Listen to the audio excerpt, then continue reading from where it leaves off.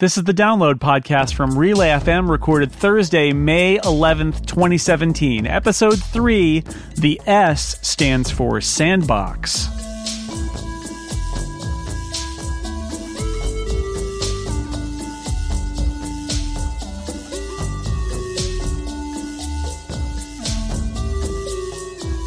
Welcome to Download, a weekly look at the most interesting stories in the world of technology and other stuff you care about. I am your host, Jason Snell, and this week I am joined by two wonderful guests, both of whom I used to work with. The executive editor at PC World, Melissa Riofrio, is here. Melissa, it is so nice to talk to you. Great to be here, Jason. I'm glad that you also, I wanted somebody from PC World here the week that Microsoft Build happened. That was on my list because I am a longtime Apple guy and I have opinions about Microsoft, but I would like it from people who actually pay attention to these things. So I'm glad you could be here, and the listeners don't need to know more than the fact that Melissa helped me find my cat. My cat is my cat because of the help of Melissa and a friend of hers. So that's just a little side note. So it's great to have you here. Also here is my erstwhile co-host of Clockwise, my compatriot at Six Colors, and the author of the forthcoming novel, The Caledonian Gambit. It is Dan Moren. Hi, Dan. Keep watching the clock, Jason. I will not. Oh, man. And I don't get to do that here? That sucks. And thank you. We had a last-minute scheduling conflict, technical difficulties. So thank you for parachuting into Download. I knew you couldn't quit me. It's my pleasure. Thank you for having me. All right, let's get to it then. The 3 best stories of the week as chosen by myself and Download podcast producer Stephen Hackett, who's right over there, even though you can't see him. Hi, Stephen. Hey, Jason. You know, he talks a lot. Boy, that's Stephen Hackett. Let's go to our first topic. I'm excited to say that 2/3 of the episodes of Download that exist cover new Amazon Echo products. I guess 'tis the season. There was a lot of action on the ambient home assistant front this week. Amazon announced the Echo Show, which is a new version of the Echo with bigger speakers and a 7-inch touchscreen, due to ship in late June for $230. Harman Kardon announced the Invoke, which is due this fall. That's got integrated Cortana and Skype support from Microsoft. It's got sort of the Microsoft stuff built right in to this Harman Kardon speaker that's sort of a cylindrical speaker assistant thing in the style of other ones you might know. And meanwhile, there are also rumors going around that Apple employees are testing Siri-based speakers in their homes. So there's a lot going on in ambient home assistant stuff. Now, one of the reasons I asked Dan to be here is that Dan has been writing about the Amazon Echo system, so as it were, for a while now. I thought we'd start by talking about the Echo Show.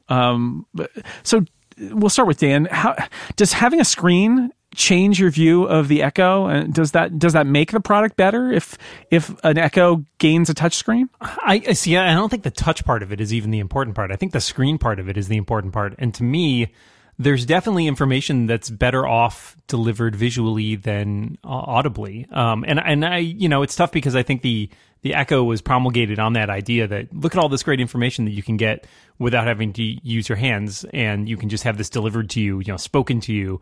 And I think that doesn't change, but in using the Echo for the past year or two, I really have found that there are times when having a screen would cut through a lot of the rigmarole of having, Echo read stuff aloud to me. So, for example, this is the one I've been giving a lot, but I think it makes sense. You can ask your Echo for a 7-day forecast. And for me, it's always like, oh, I wonder what the weekend be like. And then depending on when it is in the week, I tune out while the first couple days are discussed, and then invariably come back and realize, oh, I totally missed whatever I was trying to get from that exchange. So having a screen where that information is, sort of impermanently put up there and displayed is kind of a nice addition, I think. And then I'm not necessarily as enamored of things like video flash briefings, which they discussed as being a feature, but being able to watch certain YouTube videos. My Echo's in my kitchen, and this happens to me more times than I care to admit. I will be preparing a meal and be like, I wonder what the best way to cut this thing is, like a minced garlic or whatever. And invariably, I have to run from the kitchen into my office because that's where the computer is, and start like Googling how to do stuff. And so being able to be like, hey, can you just show me what the best way to small dice this scallion is, or whatever, or shallot? I don't even know. See, this is how bad I am at cooking. And having that information displayed, like, here's a YouTube video I found, and without having to like use my hands again because I'm in the kitchen, and so they could be like covered in junk, is I think it adds a potential dimension there, and so to me I think that's exciting. Also, the possibility of just having a screen up there to display information that might be useful at a glance. Jason, you will remember, and Melissa too, I think back in the IDG offices, we used to have the status board on the iPad hooked up to those big TVs. And it was kind of cool to like have just a display there with some relevant information. And I could easily imagine something similar, on a Echo with a screen. It's like, oh, you get up, you walk out into the kitchen, there it is. It tells you what the forecast is. You don't have to ask for any like this information. I think there's something there, and I'm curious to see how it works. Dan, do you like that better than the idea of the screen on the refrigerator that some really expensive refrigerators have? Because they show a lot of the same information, but you can't talk to them. Oh yeah, I'm sure it's cheaper. I don't have to replace my refrigerator. Exactly. Yeah, Melissa, what do you think of this? Amazon, like the product known for talking, now has a screen on it. Yeah, I think it was a natural progression when you think about the fact that it says you can make phone calls too, although currently only to other people who have an Amazon Echo. But it definitely adds a dimension to be able to see the person you're talking to. I personally don't like the idea that this thing is sitting in my home listening and able to look around, but we'll, table that paranoia for the moment. I do think I just think it's the next natural step, and I think it's ahead of everyone else on this. So you make a good point about the voice and presumably when these things are shipping, video chat idea, that Amazon doesn't have an ecosystem for this. They've actually had to build a tool for this into their apps this week. In fact, they did it when they rolled these features out. They essentially bought it. They bought some company like a year or two ago, which people were saying like, oh yeah, they bought some company that does like conference calls or something. And so they kind of rolled it into this. And it is super weird that it doesn't like integrate. When they first started talking about this thing having a screen on and doing video calls, before they even announced it and the rumors were going around, I was like, oh, I wonder if they'll like use Skype or something, right? Like that seems like it would make sense. And no, it's a totally separate thing. Which is weird. Well, it's one of the things that actually appeals to me about the Microsoft Harman Kardon announcement, the Invoke, which is not coming till this fall. But it is presumably the first, since it's not even a Microsoft product. Other companies will presumably be able to license this stuff too. I don't think it's an exclusive. But that's got Cortana, of course, but it also has Skype integration. And I thought that's really smart, right? Because there's an infrastructure for Skype that isn't, and honestly, on the Google side, right, there's an infrastructure to a certain degree for Hangouts that Amazon doesn't have that yet. So the Microsoft product having Skype enabled, I look at that and I think, well, that's really interesting because it's got Skype built in already. I know what that is. I've heard of that. And, Amazon has to start from scratch or from whoever they bought a year or two ago. Yeah, it's interesting. You think about all the years and money that Microsoft and Apple and Google have spent creating their operating systems and their ecosystems. And then freaking Amazon, comes out with the Echo, after putting out a bunch of crappy hardware, comes out with the Echo, and way ahead of Google Home and Invoke and whatever thing Apple's doing with Siri. You'd think Apple would have been first, actually, because they had Siri. Right. Yeah. So, but yeah, I mean, but you're right. In the back, so Amazon's ahead, but in the background, as Jason pointed out, they don't got nothing. They're like backfilling as they go, right? And they're like building the bridge while they're halfway across it. Exactly. So it's like they don't have an operating system. They have they have bits and pieces of product. They have the trigger system, the API API for the Echo, but it's not a platform. It might become one. It's kind of interesting to see that you're working backward from a product to a platform. It's the opposite of how you expect this stuff to roll out. And honestly, maybe that's why they succeeded while, Microsoft, Google, and Apple were not doing this sort of thing, is that they had other fish to fry and they had their platforms to maintain, and Amazon was just putting out products and seeing what happens, and they ended up with a winner. Yeah, I mean, the Echo was I think it was a surprise even for them how well it did. And that's what you kind of see with them building out that ecosystem now. And it's fascinating to see what things they've chosen to include or not include. I think the calling is so interesting to me because it harkens back to those the mid 90s or something when video phones were going to be the next big thing. And they never caught on, right? But then eventually we got there with FaceTime and Skype, etc. But having sort of an appliance computer actually makes a lot of sense. I mean, when I always like to harken, look back at science fiction from days of yore when you look back at Back to the Future 2, where they're like, this is what life will be like in 2015. We'll have flying cars and fax machines in every room. And sometimes, those things are hilariously wrong, and sometimes they nail certain little details here and there. But I feel like the idea of just these ambient computing is something that we've always thought was going to be there. Rather than going and sitting down at a computer, you would have just sort of the computer be around you. And it kind of got diverted in that we were all carrying smartphones around with us, right, wherever we go. And I see a lot of people knocking the Echo Show because it's not let's nail a tablet to the table, right? And it's like, well, I think they're different use cases. And that to me is what makes it interesting, is that they're building something that is kind of like an appliance version of a computer, and thus having it make calls and just be a thing that you can sit there and say, hey, call this person right now, without having to wade through an app or do, find your phone or whatever. I think that will appeal to some people. I don't know if it'll appeal to everybody, but there's certainly a kind of foolproof aspect to it, assuming that it does in fact work, that I think is a possibility for supplanting a lot of the PC for some people. The problem with a video phone is that it once again ties you to that device. You can't get too far away from the little camera, in the same way that we used to have to sit in the phone table when we all had landlines, because you couldn't leave the phone. Didn't you have one of those really long, stretchy cords that you could wind through 4 rooms? Yes. Yeah. And so, I don't have any of these things in my home yet, and I'm holding off on that as long as I can. But what would be cool is if I could walk through all my rooms and just talk to someone and do other things while talking to them. And I wouldn't want them to see what I'm doing necessarily. I'm cleaning or whatever, but that to me sounds really convenient. And I guess you can do that with the Echo Dots, maybe. I don't know. They should have that. They should let you talk to someone in any room of the house. Just walk around, do your thing, and talk to them. That's cool. But tying me to a video screen, that also means I have to worry about what they're seeing behind me. I'm not as into that. But I also don't use FaceTime, and I have friends who are addicted to FaceTime, love to talk to their friends and look at them at the same time. So I totally get that it adds to the immediacy of the call.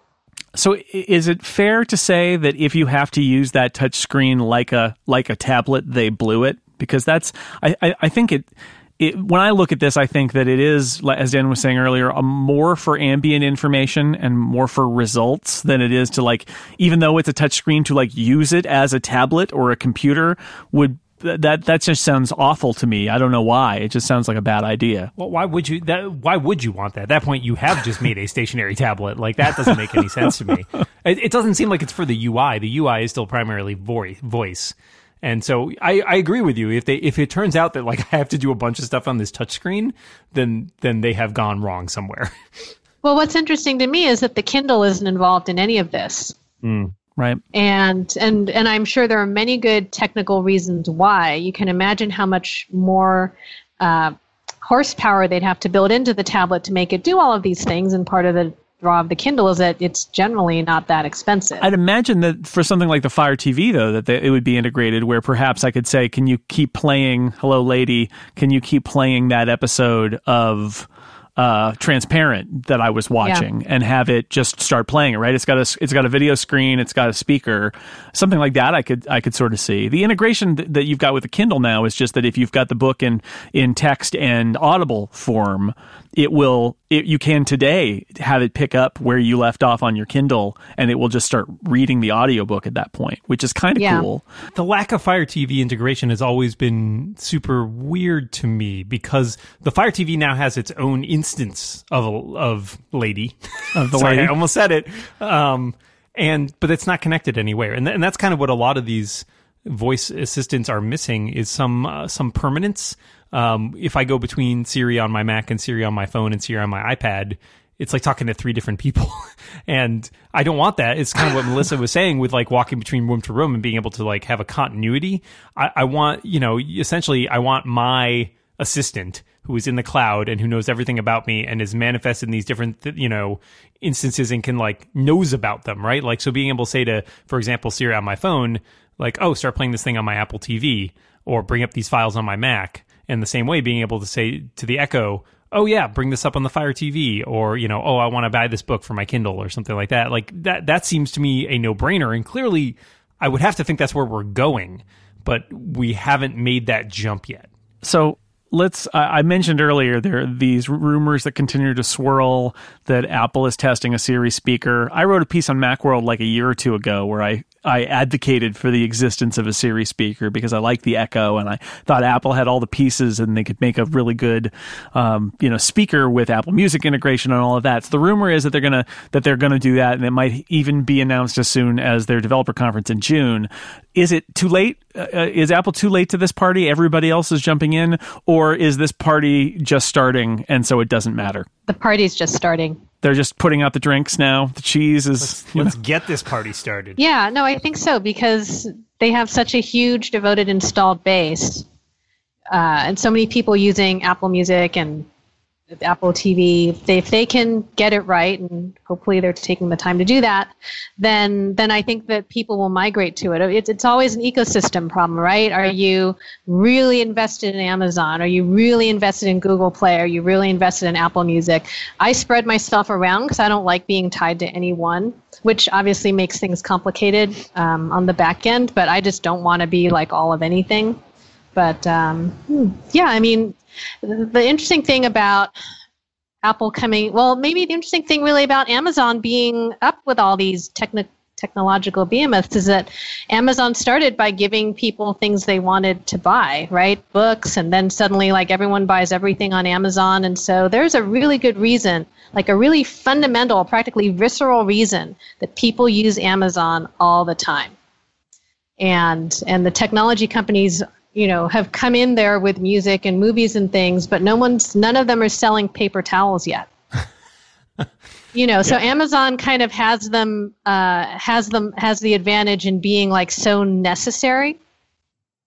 But Apple, has a very devoted fan base. Now, that's how Apple can get more services revenue, is if I can buy my laundry detergent through them. It's services, Jason. It's all about services. And it has to be a detergent that Johnny Ive has said is the detergent to use, right? Oh, it's the one in the white bottle with no odor. It's odorless and colorless. Yeah, absolutely. Just an Apple logo on it. Yeah. That is literally what I use for my detergent, by the way. It's the odor-free all. So basically, it's Johnny Ive detergent. Yeah.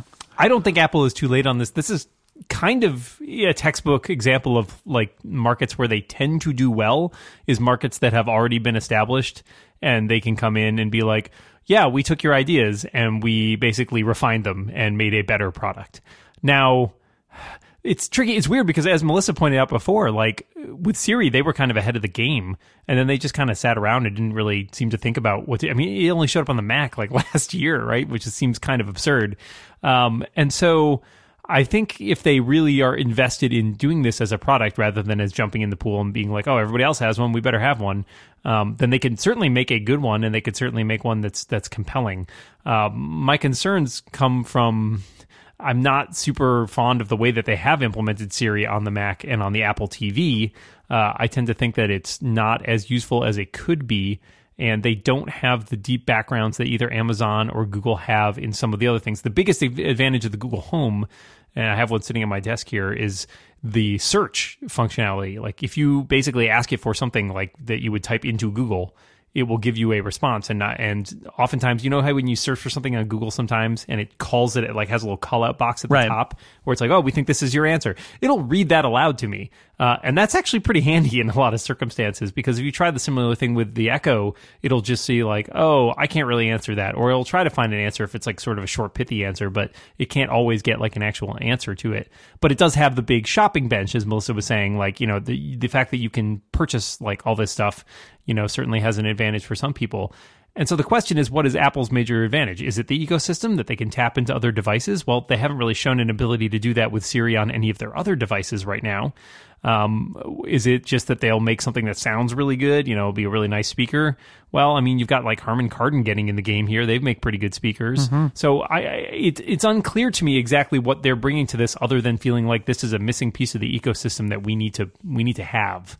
So, Melissa, it sounds like you're holding off on the whole scene here, but Dan and Jason, what about you guys? Do y'all have a new Echo on its way? I pre-ordered one just because I've been writing so much about it that it seems to me to be a solid investment. It doesn't ship till the end of June, so if Apple does announce something at WWDC, that might be kind of I might have to weigh that a little bit and try to figure out. A whole shelf of them. I mean, to go with the Google Home and the 2 Echoes I have, yeah, I feel like I'm starting to get outnumbered here, and that's a little worrying.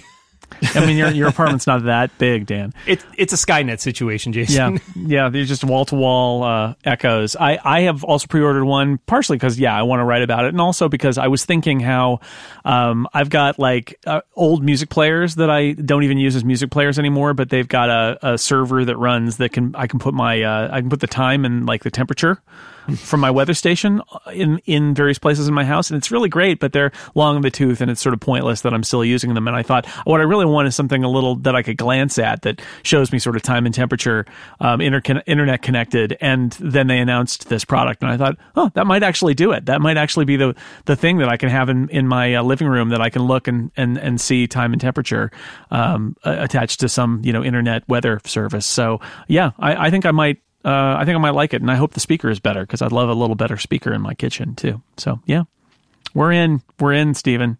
2 out of 3. All right. There you go. Yeah, me too. Over some complaints of my spouse, she wasn't super enthusiastic about having a screen in the kitchen. I've not told her about the video conferencing yet, so I was trying to work that in at some point. Deny everything. The look was a harder sell for me, like in terms of trying to figure out, because that's not something for me, and also because my girlfriend has expressed like no cameras in that area at all, and so the video conferencing thing I havenn't mentioned yet, but it's like the kitchen. It's fine. Just a little electrical tape, right? Cover that right up. Nobody will even notice. Nobody will know. All right. Great topic. I guess tune in every week when we talk about voice assistants. That seems to be the way it's going. Hopefully not. We'll take a little break there for a week or two. Voice assistants is big. It is big. It's really, really interesting. There's a lot going on. Voice assistants are so hot right now, Jason. They are. In fact, you may tune in some week and it will just be the voice assistants they'll be my guests. My guests will be Siri, Cortana, and Alexa, and that'll just be how it is. But not yet. This episode, by the way, we have a sponsor, another momentous occasion.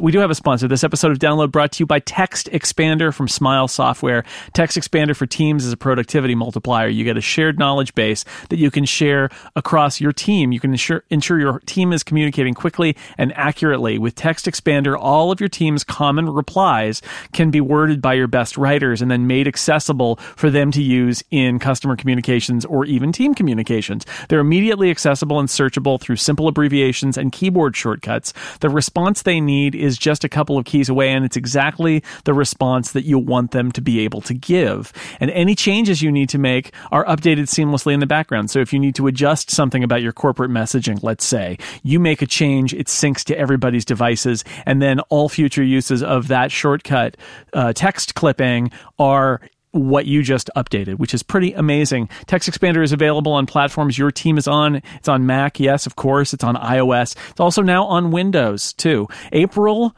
is the first anniversary of the new Text Expander. In that time, the Text Expander crew has added team statistics, group notes, public groups, monthly activity reports, the Windows app, tons of client software updates, and a whole lot more. So congratulations to Smile and Text Expander for hitting this milestone. We wish them every success in the coming years. Go support this awesome team yourself and celebrate the anniversary at textexpander.com/downloadfm. That's textexpander.com/downloadfm. Thank you to Text Expander from Smile for the support of Download. You're our number one sponsor. Like, literally, you're the first sponsor. Thank you, Text Expander. All right, next topic. I wanted to talk a little bit about Microsoft. And again, thanks to Melissa to repping PC World here. It's good. I appreciate it. The Microsoft Build Conference was held this week. It's still being held in Seattle this week. By the way, Microsoft, what's with the 8:30 a.m. keynote Pacific time? Goodness, it was 8 a.m. yesterday for the first one. What? I mean, and it's on the West Coast. They are making, I guess they're using their conference center time effectively, but they're making their poor attendees get up way too early. Anyway, lots of announcements from Microsoft. New Windows update that's got a lot of cross-device handoff stuff on it that's pretty cool. The Fluent design language with a lot of transparencies and blurs. So many different platforms supported, lots of demos on iOS. There was Linux, there was Android, there was Mac. There was a lot of stuff beyond just Windows. Not quite sure where to start here because there's a whole big chunk of it. Melissa, what do you think the most interesting thing Microsoft has announced this week is? I would say that while the Fall Creators Update in general is intriguing, that StoryMix app that they introduced in the keynote this morning is super cool. So if you didn't watch the keynote because it started at 8:30, StoryMix is a new app that lets you blend video and photographic and three-dimensional imagery to make a little video show. And the example they showed was really cool because it was actually combining video from multiple people, some parents at a soccer game, everyone's photographing their kids, that you can actually, like mash all those videos together, pick out the parts you want, pick your daughter, pick someone else's daughter, pick the one who's the top scorer, and make a video oriented toward that kid because you've, the video app recognizes the kids and can, that's a little creepy, but it does. Like, you want a video about your daughter? Okay, I'll just pick out all the things on her. So, and then introducing 3D images. So Microsoft has this publicly available library of 3D images. And they showed another video where someone inserted a Tyrannosaurus Rex that chased them across the soccer field. And they could do that because this app let them just plunk that T-Rex right in there. So, Google has some amazing photo capabilities with Google Photos. Apple has some amazing photo capabilities.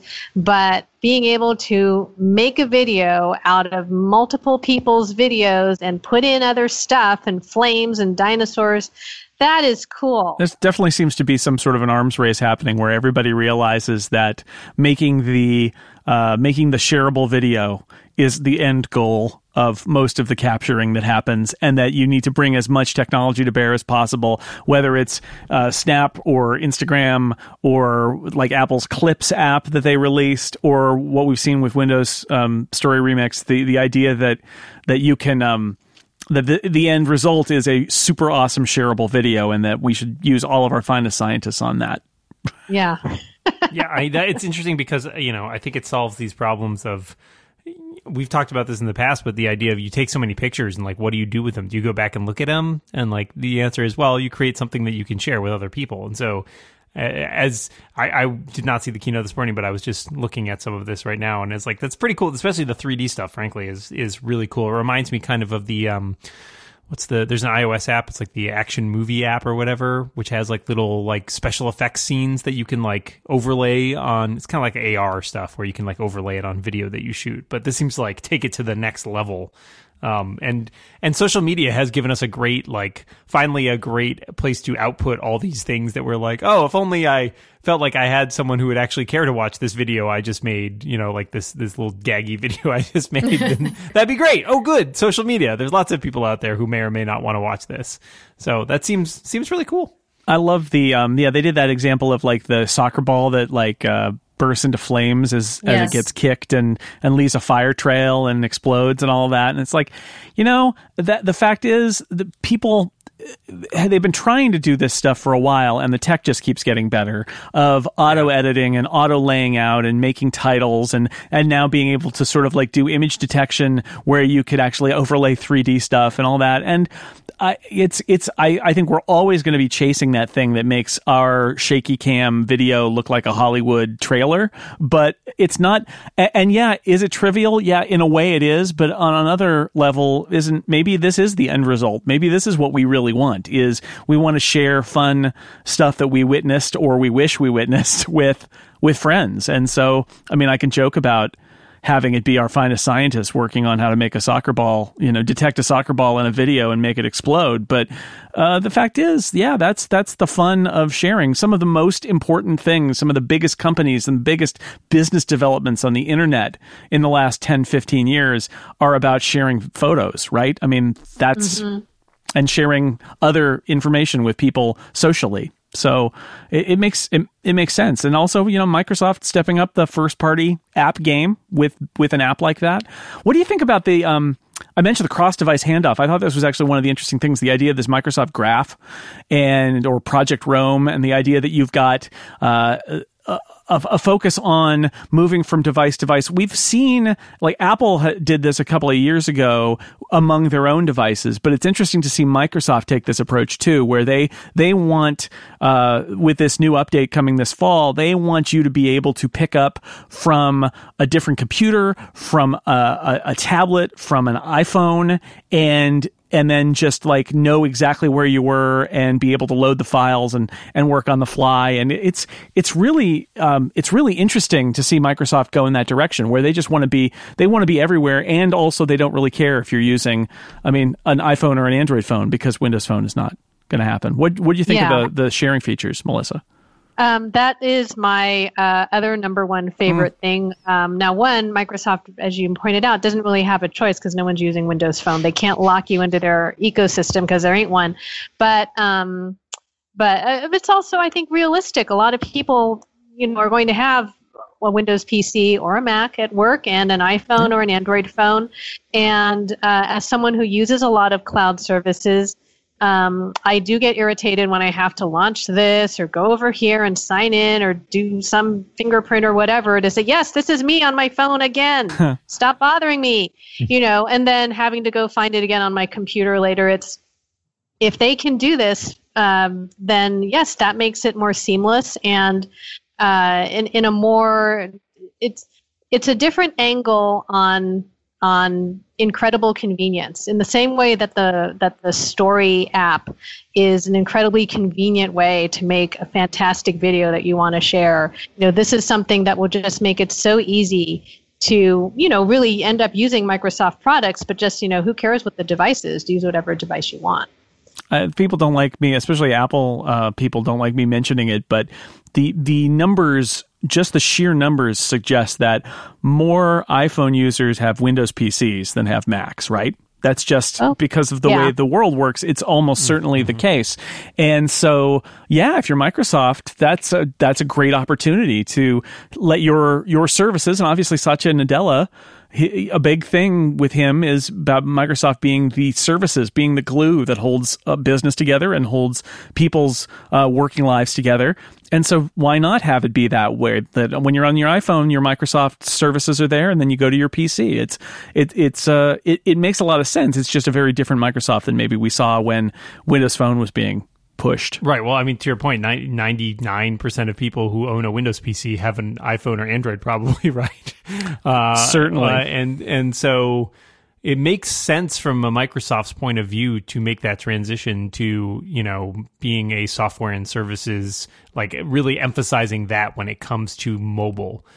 Because they don't have a lot of options, as you were saying. So making their stuff work better and more attractive, and especially because I think their main competitor in this space really ends up probably being Google, because, Google does make a lot of similar products in terms of like Office Suite, that kind of stuff, and like being able to say like we can span all these platforms. And Google has done a really good job of trying to make itself sort of a good citizen on these other platforms. And so Microsoft sort of following in that in that footsteps and trying to say, hey, we're not only are we going to exist on these platforms, but we're going to try to really leverage that into making our products as good as they can be by making it so easy for you to pick up where you left off, or by making it easy for these products to coexist. I mean, in some ways it seems like it's kind of the only game in town, but it also, they could like cross their arms and sit in a huff and be like, no, we're going to make everybody use our stuff. But that makes no sense. No. The fact that Microsoft owns the Swift keyboard is nice, right? Because that one of the features that they're talking about is a cross-device clipboard, and I remember thinking, well, how do they do that? But if you're using Swift keyboard on Android, you will pick up the clipboard from your PC, which is and vice versa, which is it's a really smart use of that Swift keyboard. So they're thinking about being in all of these different places, which I think is cool. I like the timeline view. That was another thing that the idea there is that you're going to be able to see what you've been working on, and you can kind of scroll back and see like your activity, and it's across your devices, which is really smart. That just because I opened that web page or that app on my phone doesn't mean that I don't care about it in the context of my PC. Well, and how does that compare to the Apple analog, which I know nothing about, but I know it exists? It's similar, but it's not quite the same. That like Apple will remember what web pages your devices are on, and you can have a shared history and all of that. And Handoff will let you sort of go straight from one device to another, where you can say, well, I've got this email open, or I've got this app open here, and now I'm going to open it over there. But the Microsoft demo seemed a little more broad than that, where it was saying, here are your documents and pages and other things that you're editing. And they can do that right on iOS. They are not the platform owner, but if you're using Office apps on iOS, then it can know what stuff you're working on through Office, and then it can sync that stuff. And Apple isn't going, I think, not that far, where if like I can't go somewhere and have it know that I had a Pages document open on my iPad. Yeah, so Handoff has been always kind of a mixed bag in that way, because there are features. It encompasses a ton of different features, and B, not all those features are equally well implemented. So, for example, it is very handy that I can go to my Mac and start typing in a URL and being like, oh, I was reading this thing. Even if it was something that I don't have open on one of my other devices, the history does get synced. And so I can be like, oh, I was looking at this thing. What the heck was that? And if I start typing it into like the search bar in Safari, it'll be like, oh, this page that you looked at like 3 days ago on your iPhone. I'll be like, yep, that's the one. And so for stuff like that that's really seamless, it works really nicely. The shared clipboard on iOS and the Mac, I almost never think about it. Like, I've tried it and it works, but because there's no UI or anything to it, I forget it's there. And so I just don't use it. And then the ability to open other apps on, like, I've got this app open on my phone, I want to look at this on my computer. For whatever reason, I never do that either. So, I mean, in some of it, it's just like, if it's not there in a way that makes sense organically for you to use, you're not going to use it. And so, it seems like Microsoft has some ideas on how to like make that a little more front and center. I don't know, but like it's a good idea. It's the same sort of thing we were talking about before with the, Echo stuff following you from room to room or what have you. Like this idea of presence, right? Like I have all these different devices, but I'm generally only present on one, maybe two at a time. And so knowing where I am and how to react to that, and like how to make it continuous between all my devices, I think that's another big thing that we're going to have to start dealing with as we end up with this multiplicity of devices. Melissa, what do you think about the Windows 10s stuff? And I mean, specifically, the Windows 10s will only run apps from the store, Microsoft's App Store. Microsoft's really pushing the App Store. They got big applause for putting iTunes in the store, which is the most applause you're ever going to get for iTunes anywhere. But what do you think about that? That they're definitely making a big run to making. They want that store to be full, and if you want to run those apps on the new Surface laptop, for example, which runs Windows 10s, your apps are going to need to be in that store. They kind of came to it from a sideways direction, because what they really needed is an answer to Chromebooks, right? So Chromebooks and the Chrome OS, so inexpensive, so simple, so easy to manage, so secure, compared to trying to run Windows in a classroom. So that's why Chromebooks dominate. They have over 50% of the classrooms in the U.S. compared to all Windows and Apple. So Microsoft needed to get back in the game. So they needed to make something Chrome-like. and they needed to be able to sandbox things, and they needed it to be really simple. So that's what Windows 10S was made for, basically. They didn't want to do it. They had to. And it's not something that you or I or Dan are ever going to use. We're not in the school, and we can more or less take care of ourselves and be reasonably responsible. But, those damn kids, you got to keep them in line. So Windows 10S was made for that very specific purpose. And actually, I think one of their big mistakes is that they named it Windows 10S, and there are so many words that start with S that you can use to mangle the meaning of the name, and they really should have picked Q or X or, something else. Because believe me, around the office, it has so many names that start with S now. So many. Oh my! So stands for speed. No, it stands for so many names. That's what it stands for. Wow. But they had to do it, and they had to come out with these cheap laptops that again would only run on Windows 10S. The mystifying one is the Surface laptop, because it will come with Windows 10S, but it very clearly can do so much more. Yeah. But I think they, had to do it for other reasons, and we can scratch our heads and then go buy one and put Windows 10 Pro on it. But, because, why would you stay in Windows 10S unless you had to? But that's the whole point. But Microsoft really wants to make this App Store a thing, though. I mean, it's almost like 10S is part of the strategy to say we really want to be able to have a more controlled, curated store for software that people can, if you want a PC that has that turned off, then so be it. But we want to create that environment where it has to be in the store, which is 10S. Yeah, sounds so familiar. It does sound familiar. Where did you get that? It's familiar. I mean, it may help. It may help because Office is going to come to the Windows Store, and everyone needs Office. And I guess you're going to start with these young, impressionable kids who are going to only be able to go to the Windows Store. I'm sure they're going to try and figure out what's there. But. So here's a question from someone who isn't as well versed in this. Does this solve a lot of potential security problems too? Because obviously Windows has been a huge target for viruses and malware. If stuff is locked down, does that mean that will be less of a concern? That's a great question, Dan. Hey, thanks. And one of the many names that we've made for Windows 10S is Windows 10 Sandbox, because yes, it's supposed to be more secure. For kids, for whoever's using kids, Windows 10S. For kids. Well, I mean, and hey, I wouldn't mind that. I mean, that was always the big argument on the iOS side. Certainly, is like we lock it down, therefore, stuff can't run on it that isn't approved. And the same thing on the Mac when you turn on the Mac App Store only option.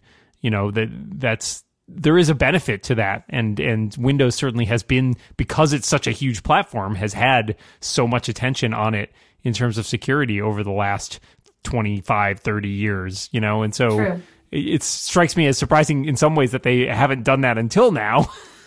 But yeah, it seems like a smart decision for at least that. Didn't have to, because there were no Windows Store apps, and it wasn't worth it to make malware for Windows Store apps because no one was using them. Whereas I think Apple, obviously, the right move in being so controlling over their App Store to try and keep that out, and Google is the textbook example of why you really have to do that, because so many Android apps are terrible and unsafe. So yes, theoretically, these Windows Store apps will be safe. And Windows 10S will be safe. All right. Well, Microsoft's doing a lot of interesting stuff, and it's always interesting to get up at 8 a.m. and see what Microsoft is up to. And I'm sure there'll be a lot more for us to talk about Microsoft. What other shenanigans Microsoft's going to get into next? But it's a good conversation. I love that Microsoft's doing interesting things, and they bear watching on a bunch of different fronts. So let me take a break to remind you where you can find us. Tweet at us. We love to hear from you at _downloadfm. That's where you can find us on Twitter. You can visit us at relay.fm/download. There's an email link there if you want to send us feedback. And if you've got a story suggestion, something you want us to look at for consideration for next week's story list. You can just use the hashtag download stories on Twitter, and we have a little spreadsheet full of those, and we check those out too. So thank you for making suggestions. Now it's time for the story you might have missed. That's when I tell you about something that might have flown under your radar, but is worth mentioning. There was a great story this week from Ron Amadeo of Ars Technica about Google's new Fuchsia operating system. It's an open source real-time operating system that was previously announced, but now it has a new and reportedly wacky user interface on top of it. What's most interesting about Fuchsia is that it's not based on Linux, unlike Android and Chrome OS. Apps are written using a cross-platform developer kit that uses Dart, which is Google's reboot of JavaScript, unlike Android, which of course uses something that is like but legally distinct from Java. Don't call Larry Ellison. Now, early UI concepts are the equivalent of sketching on the back of a napkin. There's probably not much to take away from the Fuchsia UI concepts now. It's like a big list of apps and some Google services. But I think it's worth reading Ron's story at Ars Technica because it does make you wonder if Fuchsia's ultimate destination is the next generation Google operating system, something that would replace perhaps both Android and Chrome as we know it down the road, with this new platform that's got a version of, basically JavaScript-based thing called Dart that can run at high speeds. It's interesting. It's sort of Google working out in the open at what might be a future non-Linux-based platform that could replace their other operating systems. Or not. I mean, it's all to play for, but I think it's an interesting read about what Google might be doing for the future of mobile operating systems. So check it out.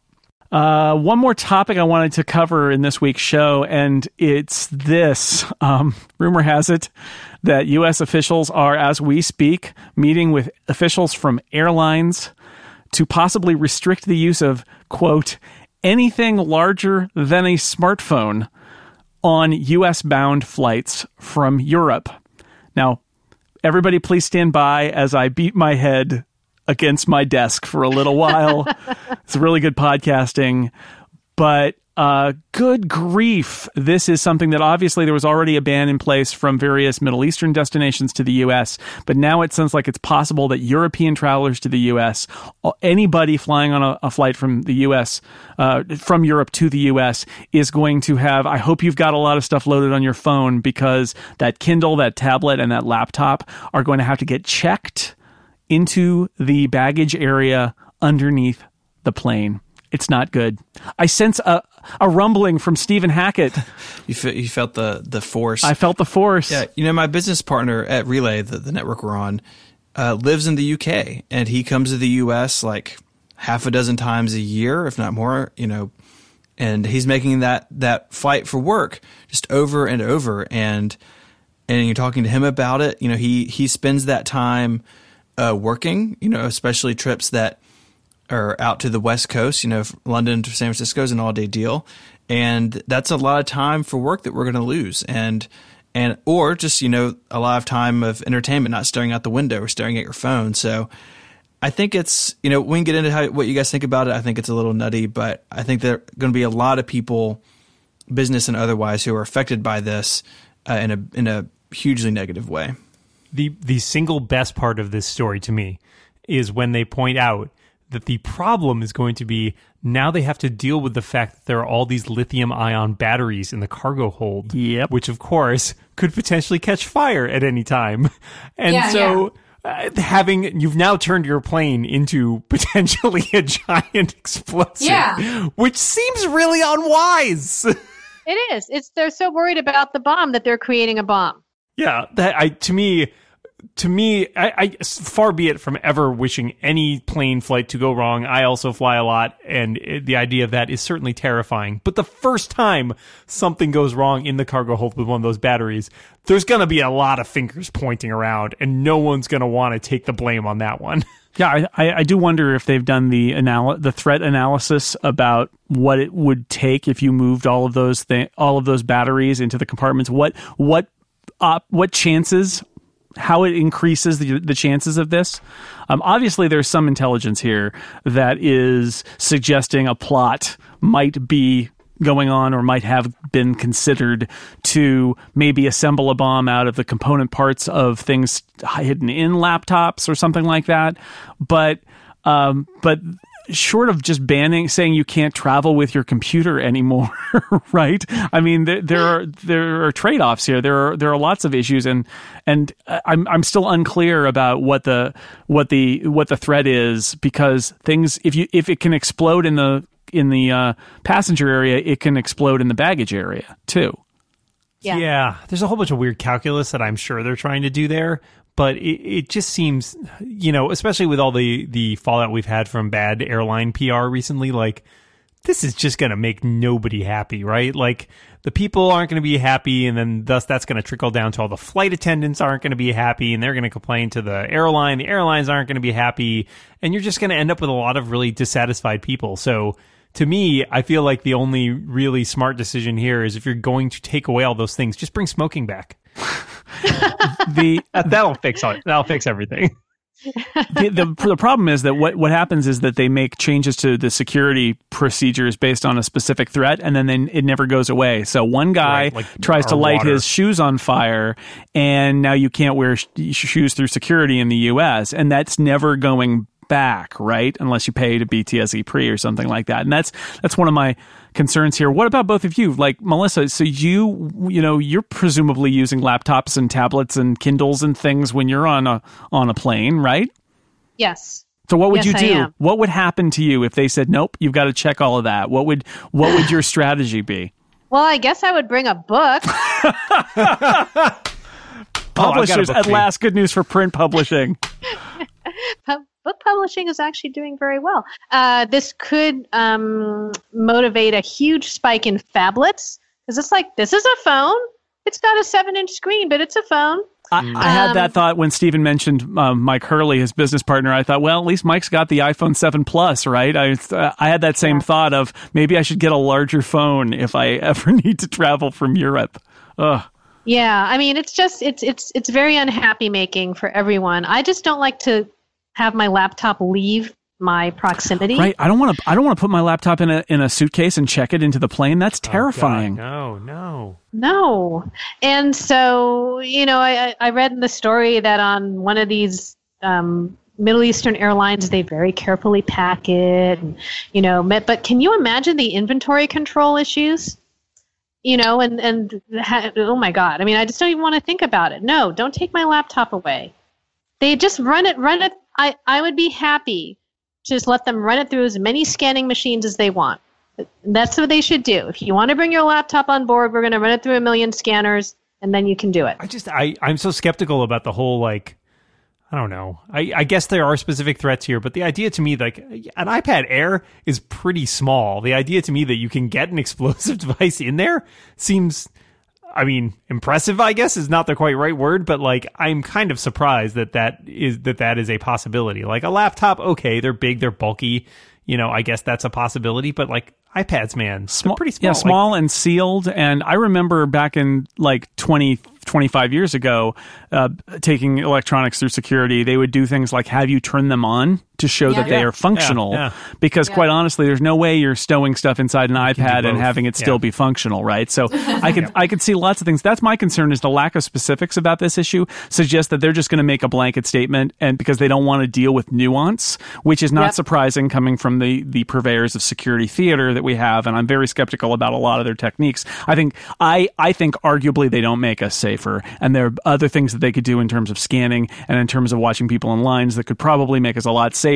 than just saying check all of your laptops in. But I've got a Kindle Oasis. It is razor thin.